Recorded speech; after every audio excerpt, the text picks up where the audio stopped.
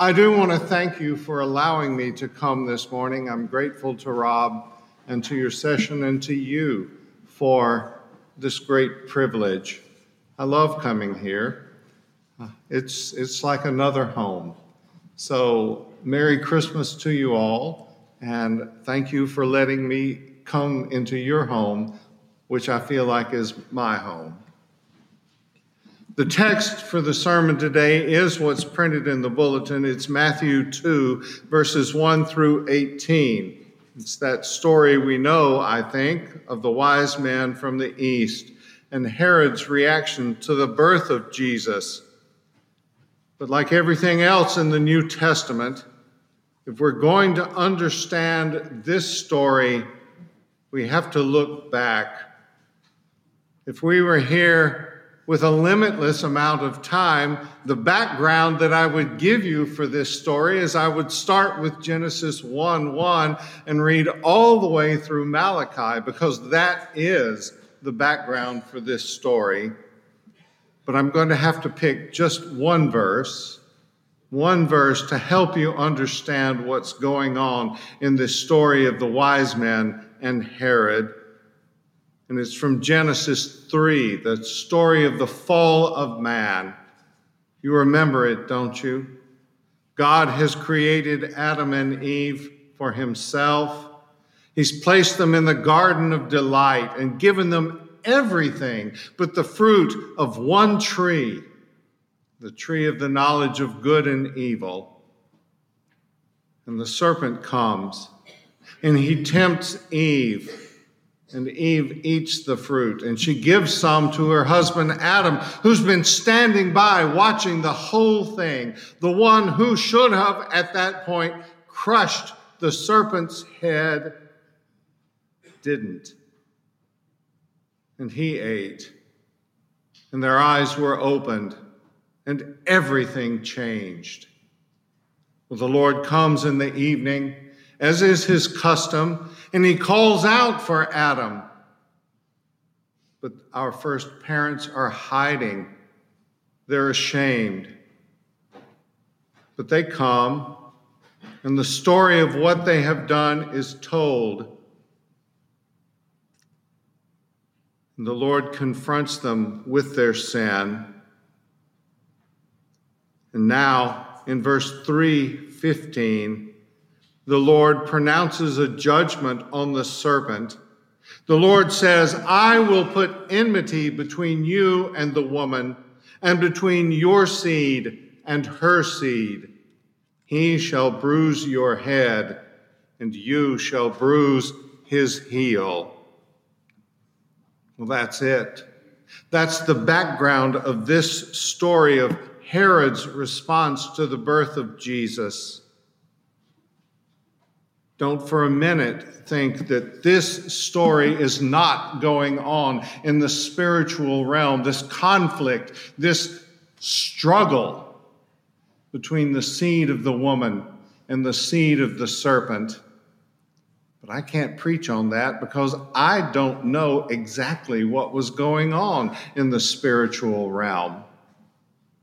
But I can preach on this. I do know what was happening in Jerusalem on that day. And this is the word of the Lord from Matthew chapter 2, verses 1 through 18. Now, after Jesus was born in Bethlehem of Judea in the days of Herod the king, behold, wise men from the east came to Jerusalem, saying, Where is he who has been born King of the Jews? For we saw his star when it rose and have come to worship him. When Herod the king heard this, he was troubled, and all Jerusalem with him. And assembling all the chief priests and scribes of the people, he inquired of them where the Christ was to be born. They told him, In Bethlehem of Judea, for so it is written by the prophet, And you, O Bethlehem, in the land of Judah, are by no means least among the rulers of Judah, for from you shall come a ruler who will shepherd my people Israel. Then Herod summoned the wise men secretly and ascertained from them what time the star had appeared. And he sent them to Bethlehem, saying, "Go and search diligently for the child, and when you have found him, bring me word that I too may come and worship him." After listening to the king, they went on their way, and behold, the star that they had seen when it rose went before them until it came to rest over the place where the child was.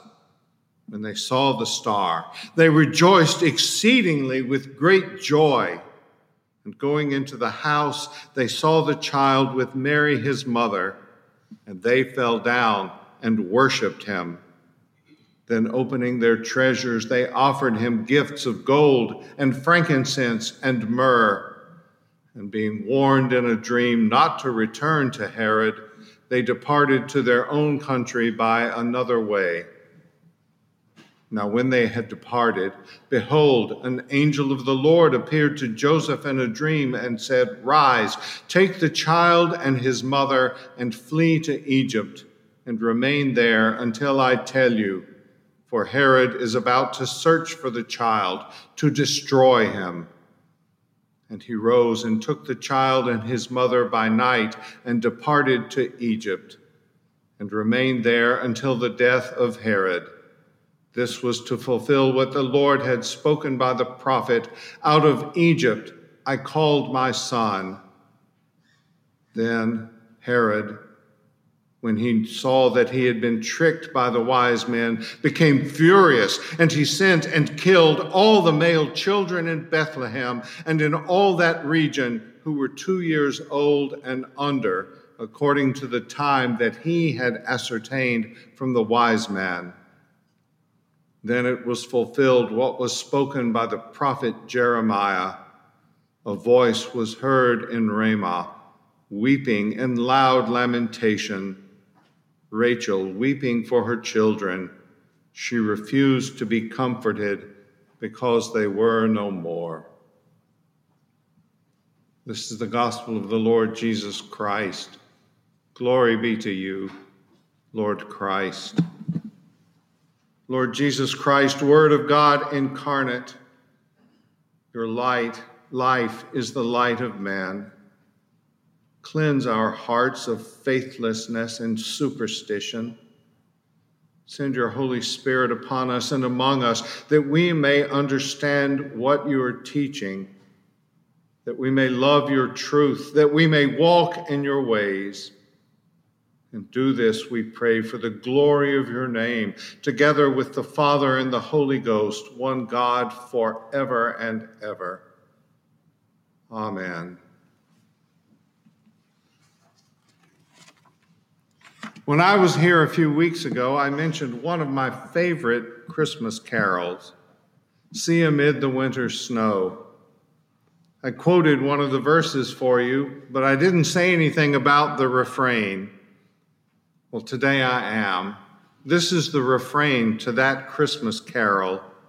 "Hail, thou ever-blessed morn, hail, redemption's happy dawn. Sing through all Jerusalem, Christ is born in Bethlehem." That's the line. Christ is born in Bethlehem. That's the good news that was revealed when those unlikely Gentiles from the east, those wise men who came to worship Jesus, came to Jerusalem, the city of the King. Jesus, the Son of God, the Son of Mary, had been born. This seed of the woman in Genesis 3:15, the one who would crush the serpent's head. This seed of Abraham in Genesis 22, the one who would possess the gates of his enemies and bring blessing to all the nations of the earth. That's why we're here, you know. Because the seed of Abraham came, and our ancestors, Gentiles all, were blessed. And we're here now. Jesus is also the royal son of David in Psalm 72, the one before whom all kings will fall down, the one who delivers the needy when he calls, the poor and him who has no helper. Jesus is the one who has pity on the weak and the needy and saves the lives of the needy. And he redeems their life from oppression and violence. Jesus is also the Son of Righteousness in Malachi 4.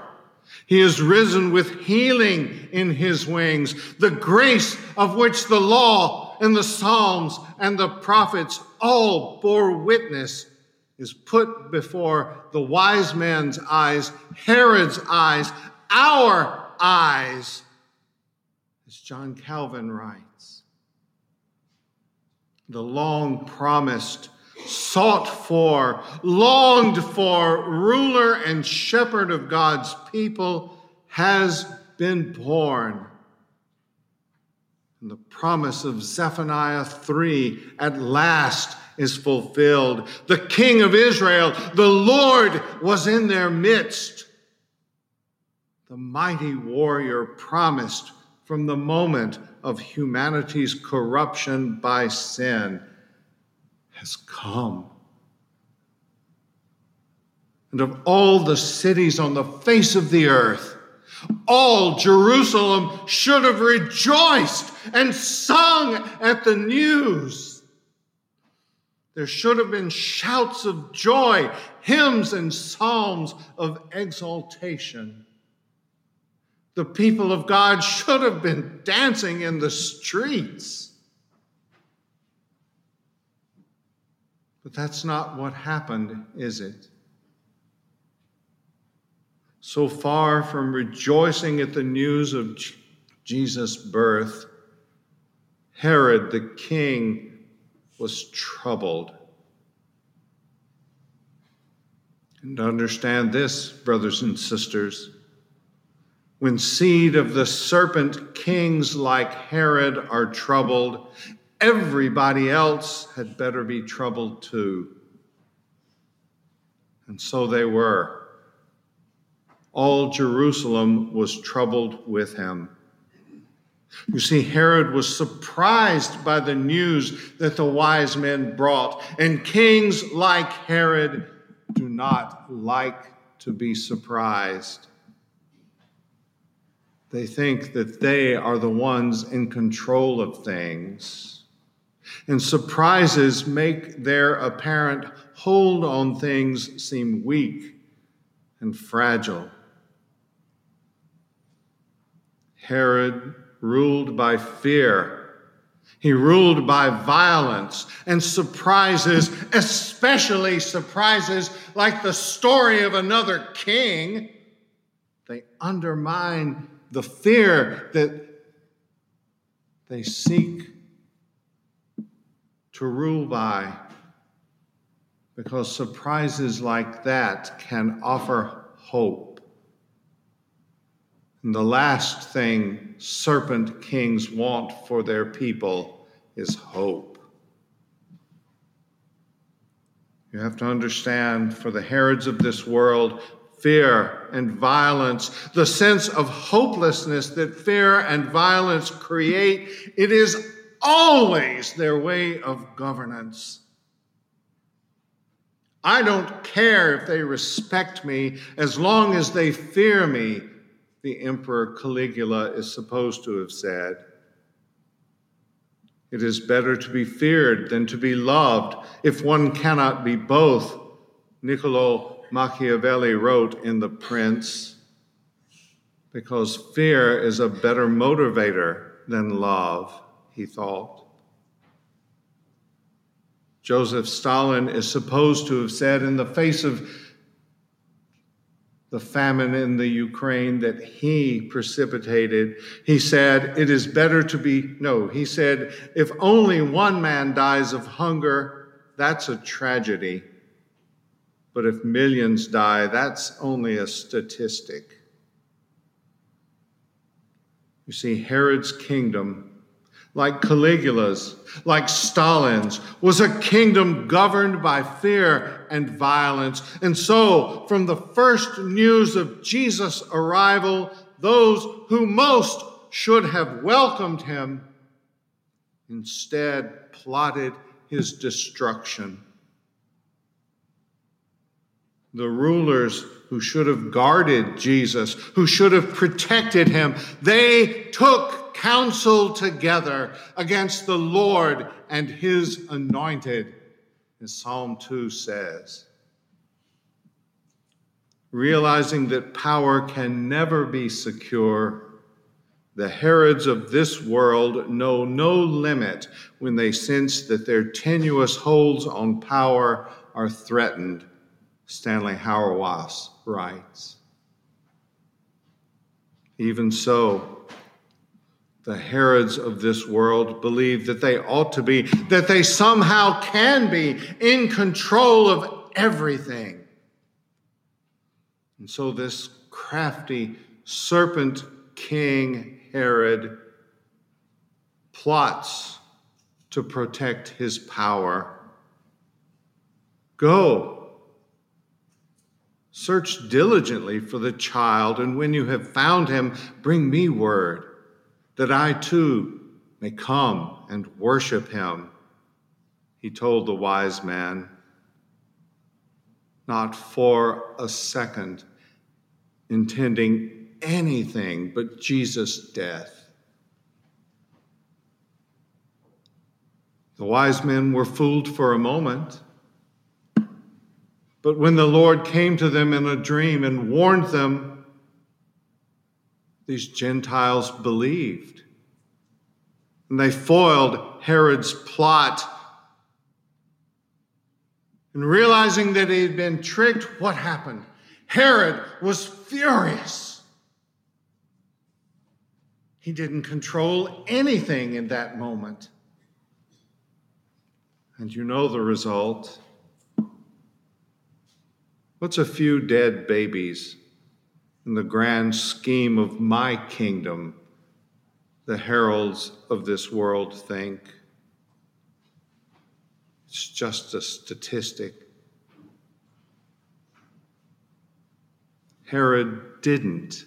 He couldn't welcome Jesus as the long-promised Redeemer King because he understood at once the political significance of Jesus' birth. What is politics? Politics is governance. It's how things will be done and by whom they will be done. And so, Herod saw a rival. Herod knew there can only be one king of the Jews, and it will be me. So for him, the birth of the king of the Jews precipitated a political crisis, because in Jesus, Herod understood and recognized a rival, someone who threatened to undo his kingdom. We have a hard time understanding that, I think. The church, especially the church here in the United States, has over the centuries softened the hard, real-world edges of the incarnation of the Son of God, of Jesus' reign as King. Rob talked about this unbelieving comedian in the UK and her Christless Christmas. You see, it's easy to gush. Certainly the world around us gushes, and even Christians can fall into this trap, to gush about the sweet baby Jesus. Babies in a manger are no threat to anyone. And so we hear saccharine, sentimental songs about animals and mangers and little drummer boys. And we act as though Jesus were somehow still wrapped in swaddling cloths and lying in a manger. And the world takes comfort in that because, as I said, swaddled babies present no challenge, no danger. That's not how the scriptures present it. Simeon's comment to the Holy Family in Luke 2 was somewhat different than the way the world celebrates the baby Jesus. Simeon blessed them and said to Mary, Jesus' mother, "This child is destined to be a sign that will be rejected, and you too will be pierced to the heart. Many in Israel will stand or fall because of him, and so the secret thoughts of many will be laid bare." That's not a very sentimental Christmas song, is it? See, people can do this because we've been seduced. Christians can react in this way, though the way the world wants us to react, because we've been seduced into thinking our faith is the way the culture around us sees it. It's an internal, it's a private thing. We go into a secret chamber to worship God. One particularly annoying ad this Christmas time repeatedly says, "You do you, boo." Well, that's what the world is happy for us to do as long as we stay within the walls of our church houses. We're encouraged from outside the church, and unfortunately sometimes from within, to concentrate our faith, our pursuit of holiness, such as it is, on our own personal morality. And we take comfort in Jesus' words to Pilate when he said, "My kingdom is not of this world." We read that and we look to the heavens, and really we have no idea what Jesus meant.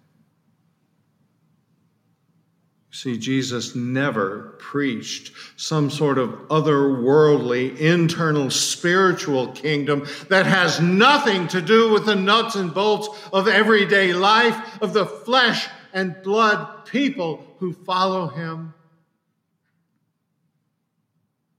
We are not to be complacent with ignoring public justice and equity, with public righteousness and care for others. Jesus did not mean my kingdom has nothing to do with this world. Jesus was telling Pilate that his kingdom isn't like the kingdoms of Herod.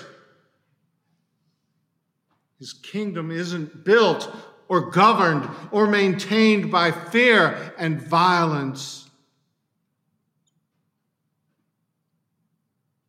The Herods of this world brings all of his people in with a hook. He drags them up with his net. He gathers them in his dragnet, and so he rejoices and is glad, Habakkuk says. That's the kingdoms of this world. It's not Jesus' kingdom. Jesus told Pilate, if my kingdom were of this world, if it was like Herod's kingdom, my servants would have been fighting that I might not be delivered to the Jews. But my kingdom is not from this world. The kingdoms from this world are those that are set up against God and his anointed, that are opposed to Christ. But Jesus' kingdom is godly, is just, is righteous, and equitable. Do you want to know what Jesus' kingdom is really like? Read Psalm 72. And there you will see the grand and glorious kingdom that we in Christ have inherited. So what does this mean for the kingdoms of this world? As I've said before, many Christians think that Jesus' kingdom has nothing to do with, it poses no threat to Herod's kingdom or Caesar's kingdom or Stalin's kingdom. But you see, God in Christ has laid claim to everything. His rule is universal. The good news of the gospel from the prophet Isaiah is, our God reigns as King. And Jesus Christ, one of us, brothers and sisters, one of us, is the King of kings and Lord of lords. And all authority in heaven and on earth has been given to him by the Father. So then what of all the Herods, the Caligulas, the Putins, the Xi Jinpings and Bidens and Trumps of this world? Psalm 2 has an answer for them. Now, therefore, O kings, be wise, be warned, O rulers of the earth. Serve the Lord with fear and rejoice with trembling. Kiss the Son, lest he be angry and you perish in the way, for his wrath is quickly kindled. Blessed are all who take refuge in him. And what of us, we who are blessed to take refuge in him? God in Christ, in all that Jesus has done by his life, his death, his resurrection, his ascension, his pouring out of the Spirit, God has planted his city, the church, in the midst of the kingdoms of this world, as an outpost of the world to come in this present age. The city of God in the midst of the city of man. And brothers and sisters, you and I and everyone who is united to Christ by faith and baptism, we're citizens of that kingdom, of that city. In fact, we're kings. Is that how you see yourself? A king in the city of God? Because in our union with Christ, who have we received? That same Jesus as King. And we share in that anointing. And we're called and empowered by God to fight with a pure heart and a good conscience in a sincere faith against sin and the devil. We do it privately, for sure, in our own lives. But we're also called to do it publicly in the world. We are, by God's good grace, and this is a very great blessing of our salvation, involved in what Peter Leithart has called God's urban renewal project. The city of God planted among the city of man, and we are a city with a mission. You and I, the whole church everywhere, are people with a mission to live by faith in a hope that brings to the greatest extent possible the life of the age to come into this present age. Whatever your calling in life, this is your mission. Where do we begin? Well, I think our profession of faith this morning is an excellent place to begin, to remember who we are and to whom we belong, that we are not doing this all in our own strength. All of those things that Rob said the world teaches us are for us untrue, because we belong to so great a Savior. And then you learn more and more about that where? Right here. Doing what we're doing this morning. Worship, for it is the gathered people of God that it's here as the gathered people of God that we're being built up by the outward and ordinary means of grace. You come here and are prepared for the mission that God has given his city. And so we hear the word of God that tears our worlds apart and rebuilds them. The word that teaches us to live as who we are, little kings after the great King in the city of God. We have the sacraments that strengthen our union with Christ, that nourish and encourage our faith. We have fellowship with one another in prayer. And as we sing, encouraging one another in psalms and hymns and songs of the Spirit, all this is at work, building you up, preparing you. Every man, every woman, every child, preparing you to go out into the world to do the work that Christ has given us to do. Are you a husband? Love your wife with the self-denying love of Christ.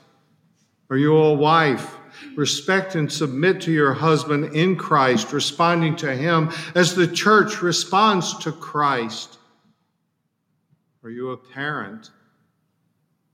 Remember the vows that you took at the time of your child's baptism and be faithful to those vows. Are you a child? Respect and honor your parents as they fight against the world to bring you up in the way of Christ. Are you an employer? Deal fairly with your employees. Recognize that the bottom line isn't everything. And so far as possible, know your employees, or at least make sure that your managers do. Are you an employee? Do a fair day's work. Be cheerful and thankful for the job that you have. Find ways to love your fellow workers, even the ones who are unlovable. Look out for your employer's interests. Lawyers, fight for justice and truth. Everyone, as you are able, wherever you are, shine the light of Christ into the dark corners of this present age. I could go on and on. I have a friend. He's involved in natural resource management, waters and fishes. We were talking about this very thing the other night, how in his line of work, he's doing what the Lord told Adam to do, stewarding this very good creation of the Lord's. I said something to him that even the pagans can do that. Pagans can do many good and beneficial things. He agreed, and then he said this, but what I've recognized is that many of my unbelieving fellow workers worship the earth. Well, it's one thing to worship a river. It's a very different thing to worship the God who created the river. Only Christians can do that. Only Christians can do what they're doing for the glory of God and for the building up of his kingdom on earth. This isn't easy. It's not a comfortable life, being a little king in service to a great king. So many people treat their work as a means of achieving a comfortable life. There's nothing wrong with being comfortable. There's no virtue in seeking out misery. But if we cut corners or look away when others do, if we become images of this world instead of pursuing the grace of the image of God given to us, well, then really we're just little Herods, not little Christs. Peter Leithart says in another place, whatever Christian living is, it is not without a risk. It always involves witness, and witness is always potential martyrdom. When you and I are faithful in our words and our work, we shine the light of God into the world. That's what Jesus told us to do, isn't it? In the Sermon on the Mount, let your light shine before others. And if we suffer, we end up bearing the bond marks of Christ before the world. Brothers and sisters, understand this. God is no one's debtor. And whether you succeed or you fail, when you are doing the work of Christ in this world, you succeed. Win or lose, in Christ you win. The wise men, these Gentiles who were, by the Apostle Paul's testimony, excluded from the community of Israel, strangers to God's covenants and the promises that go with them, they're the ones who put the chief priests and scribes to everlasting shame. Because instead of being troubled, these wise men rejoiced exceedingly with great joy when they saw the way to Jesus. And when they found him, what did they do? They fell down and worshiped him. I have no doubt when they went home and continued doing whatever they had been doing, they were not the same men who had set out on that journey to Jerusalem. They were kings indeed, in service to the great King. You go and do likewise. Wherever you go, whatever you do, know that you are Christ's agents, his little kings in the world. And it is through you, bit by bit, here a little, there a little, God in Christ is transforming the kingdoms of this world into the kingdom of our Lord and of his Christ, until his Christ comes again and every knee bows in heaven and on earth and under the earth, and every tongue confesses, even the Herods of this world, that Jesus Christ is Lord, to the glory of the Father. Even so, come, Lord Jesus. In the name of the Father, and of the Son, and of the Holy Ghost. Amen.